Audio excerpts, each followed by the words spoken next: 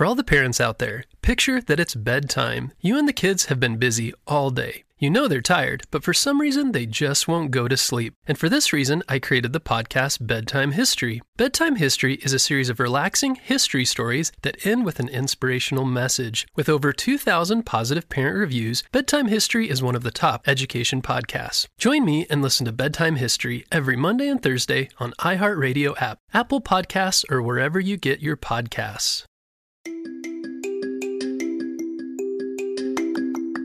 Hello, friends. It's Mr. Jim, and welcome back to Kid Short Stories. If this is your first time, hello. My name's Mr. Jim, and I love story time so much. Parents, I am a dad of 3 kids, me and my wife. We live in South Carolina, and we love story time. We know the battle with screen time can be relentless, but we love that these stories give you an opportunity for your kids to still have fun and be imaginative without a screen. Well, today's story comes to us from one of my friends, Slater. Hey, Slater, he sent me an awesome idea for a story, and you can too. Just head over to kidshortstories.com, send me your idea, and maybe we'll turn it into an awesome adventure. This one's super crazy about a cotton candy volcano. Are you guys ready for today's adventure? Me too. Let's go.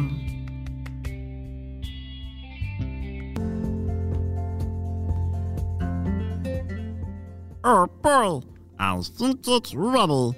I've been working so hard on this volcano. It's finally gonna work. Ha ha! The world will love cotton candy forever. That was the voice of Tickles the troll. Tickles lived underground, and he was a little troll that was obsessed with cotton candy. I like cotton candy. Do you? What is your favorite color of cotton candy? Or if you could make cotton candy any color, what would it be? I think I really like the blue and the pink when they're mixed together. That's kind of a fun one. Well, Tickles was so obsessed with cotton candy that he had discovered a way to make a volcano that launches out cotton candy. I know. That sounds pretty amazing, right? Well, unfortunately, this story takes a turn for the worst. Slater was working on riding his bike at home. He had been practicing for a really long time and finally could go super duper fast. Woohoo! As he zoomed down the street and turned into his driveway, he pretended that he was in a race car.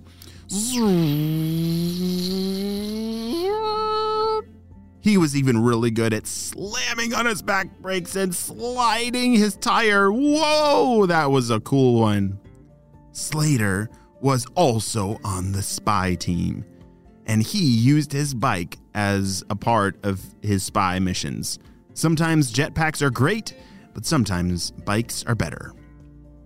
Bzz, bzz, bzz, bzz. Oh, I gotta go check that message, said Slater. He ran inside to a secure location, his bedroom, and pressed the message because he couldn't let any of the other kids in the neighborhood hear the secret message.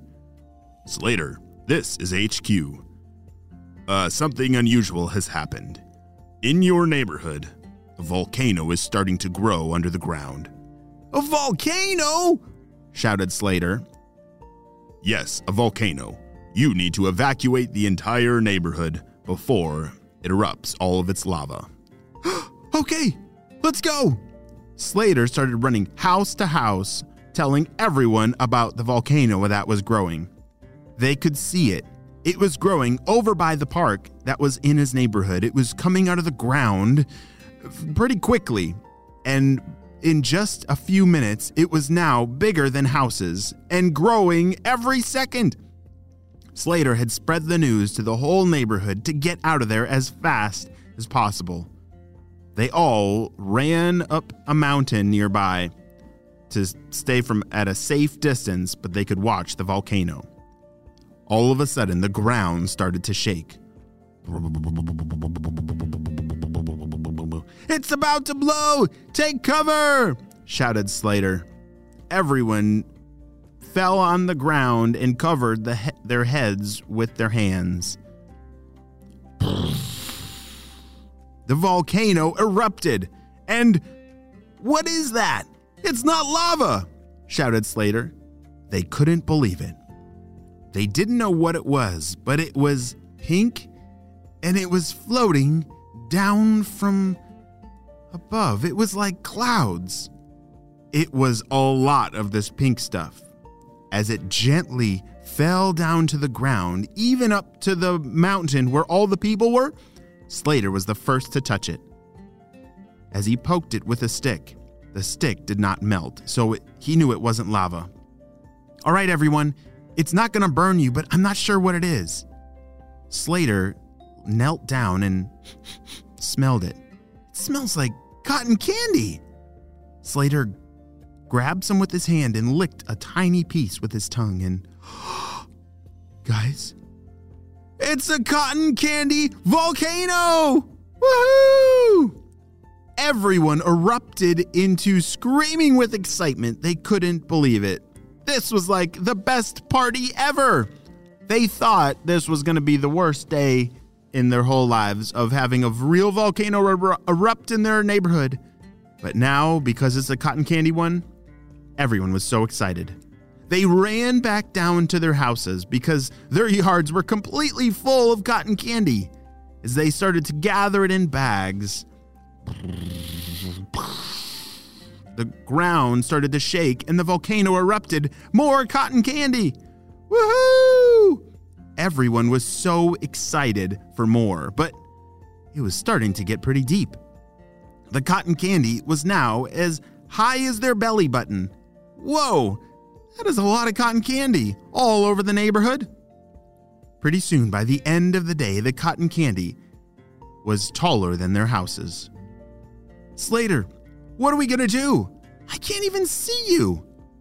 Slater and all of his friends were standing just a few feet apart from each other, but they were standing inside of cotton candy. They could barely even see each other. All right, guys, I need you all to go back home. Something isn't right here. Slater ran back to his house because he knew this could be trouble. Something that started as the best day ever might end very badly. Don't you think it would be the best day ever to have a cotton candy volcano in your neighborhood? Whoa, yes, I think that would be the best day, but what if it never turned off? What if it kept shooting out cotton candy, like forever and ever? Oh dear. That could be bad. Slater called it in to HQ. Shh, HQ, come in. We have an emergency. Over. What's going on, Slater? We heard that it's a cotton candy volcano. That's amazing. Yeah, I know. It sounds amazing, but it's not stopping. Can you pull up some reports to see how much cotton candy is underground? HQ was able to pull up the satellite feed, which was going to do an X-ray of the ground surrounding the volcano. They could measure to see how much cotton candy was underground and how long it would continue erupting. Slater, this is not good. We're sending you the report now. Slater received the report of the X-ray of underground volcano and... Oh no. Based on my calculations, said Slater, this might keep erupting for weeks or months or forever. Dun, dun, dun. Oh boy, this is the best day ever, said Tickles the troll. He was so happy to spread his cotton candy love with the whole wide world. He was running around celebrating his lifelong project. Woohoo! Ow! Who's that? Ouch! Who is that? Said Slater. My name's Tickles. What are you doing here? Well, I'm trying to figure out how to turn off this volcano, said Slater. Turn it off? What are you talking about? This is the best thing in the whole wide world, shouted Tickles. Slater and Tickles then talked for a very long time. Slater was describing how this volcano would now never turn off. Yeah, and you see, that's why we have to turn it off. Otherwise, the whole world is going to get covered in cotton candy. Way too much for people to eat, and now it's going to get dangerous. Uh-oh. Yeah, that sounds pretty bad. Well, there is an off button underground, but if I turn it off, then I'll never be able to turn it back on ever again. Oh, I'm so sorry, Tickles, said Slater. I know you've worked so hard on this project, but I think that's the right thing to do. Okay. Tickles ran down in a cave to his underground home and turned off the volcano for good. Wow, Tickles, I know that was so hard for you to do, but you saved the city and maybe even the whole world, said Slater. I know, but I just don't know what to do with all this cotton candy now. Well, I think I have an idea, said Slater. That weekend, Slater, Tickles, and the whole city threw a ginormous cotton candy party. They had to do something with all this cotton candy, and so they made a party out of it. Woohoo! That would be awesome. I wish that happened in my neighborhood. Well, if you ever see a cotton candy volcano, please invite me to the party. The end.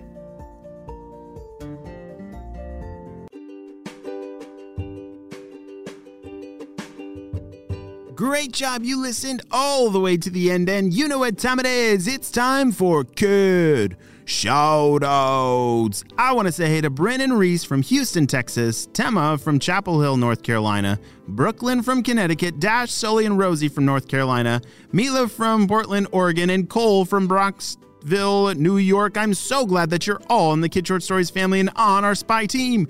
We could not stop Dr. Stinky Breath without you, my friends. Well, you have a super duper day, and I will see you on our next adventure. And guess what? There's so many more stories. I'll see you over there. Bye. For all the parents out there, picture that it's bedtime. You and the kids have been busy all day. You know they're tired, but with all that anxious energy, they just won't go to sleep. This was my kids every night. But I did find that stories calmed their mind and gave them something to focus on. So 6 years ago, I created the kids' podcast, Bedtime History, to help solve that problem. Bedtime History is a series of relaxing history stories that end with an inspirational message. We have episodes about Jackie Robinson, Neil Armstrong, Maya Angelou, and Sacagawea. Episodes also include topics like space exploration, engineering, the rise and fall of civilizations, and major events like the Civil Rights Movement and the Transcontinental Railroad. With over 2,000 positive parent reviews, Bedtime History is one of the top education podcasts. This week, join me and listen to Bedtime History every Monday and Thursday on iHeartRadio app, Apple Podcasts, or wherever you get your podcasts.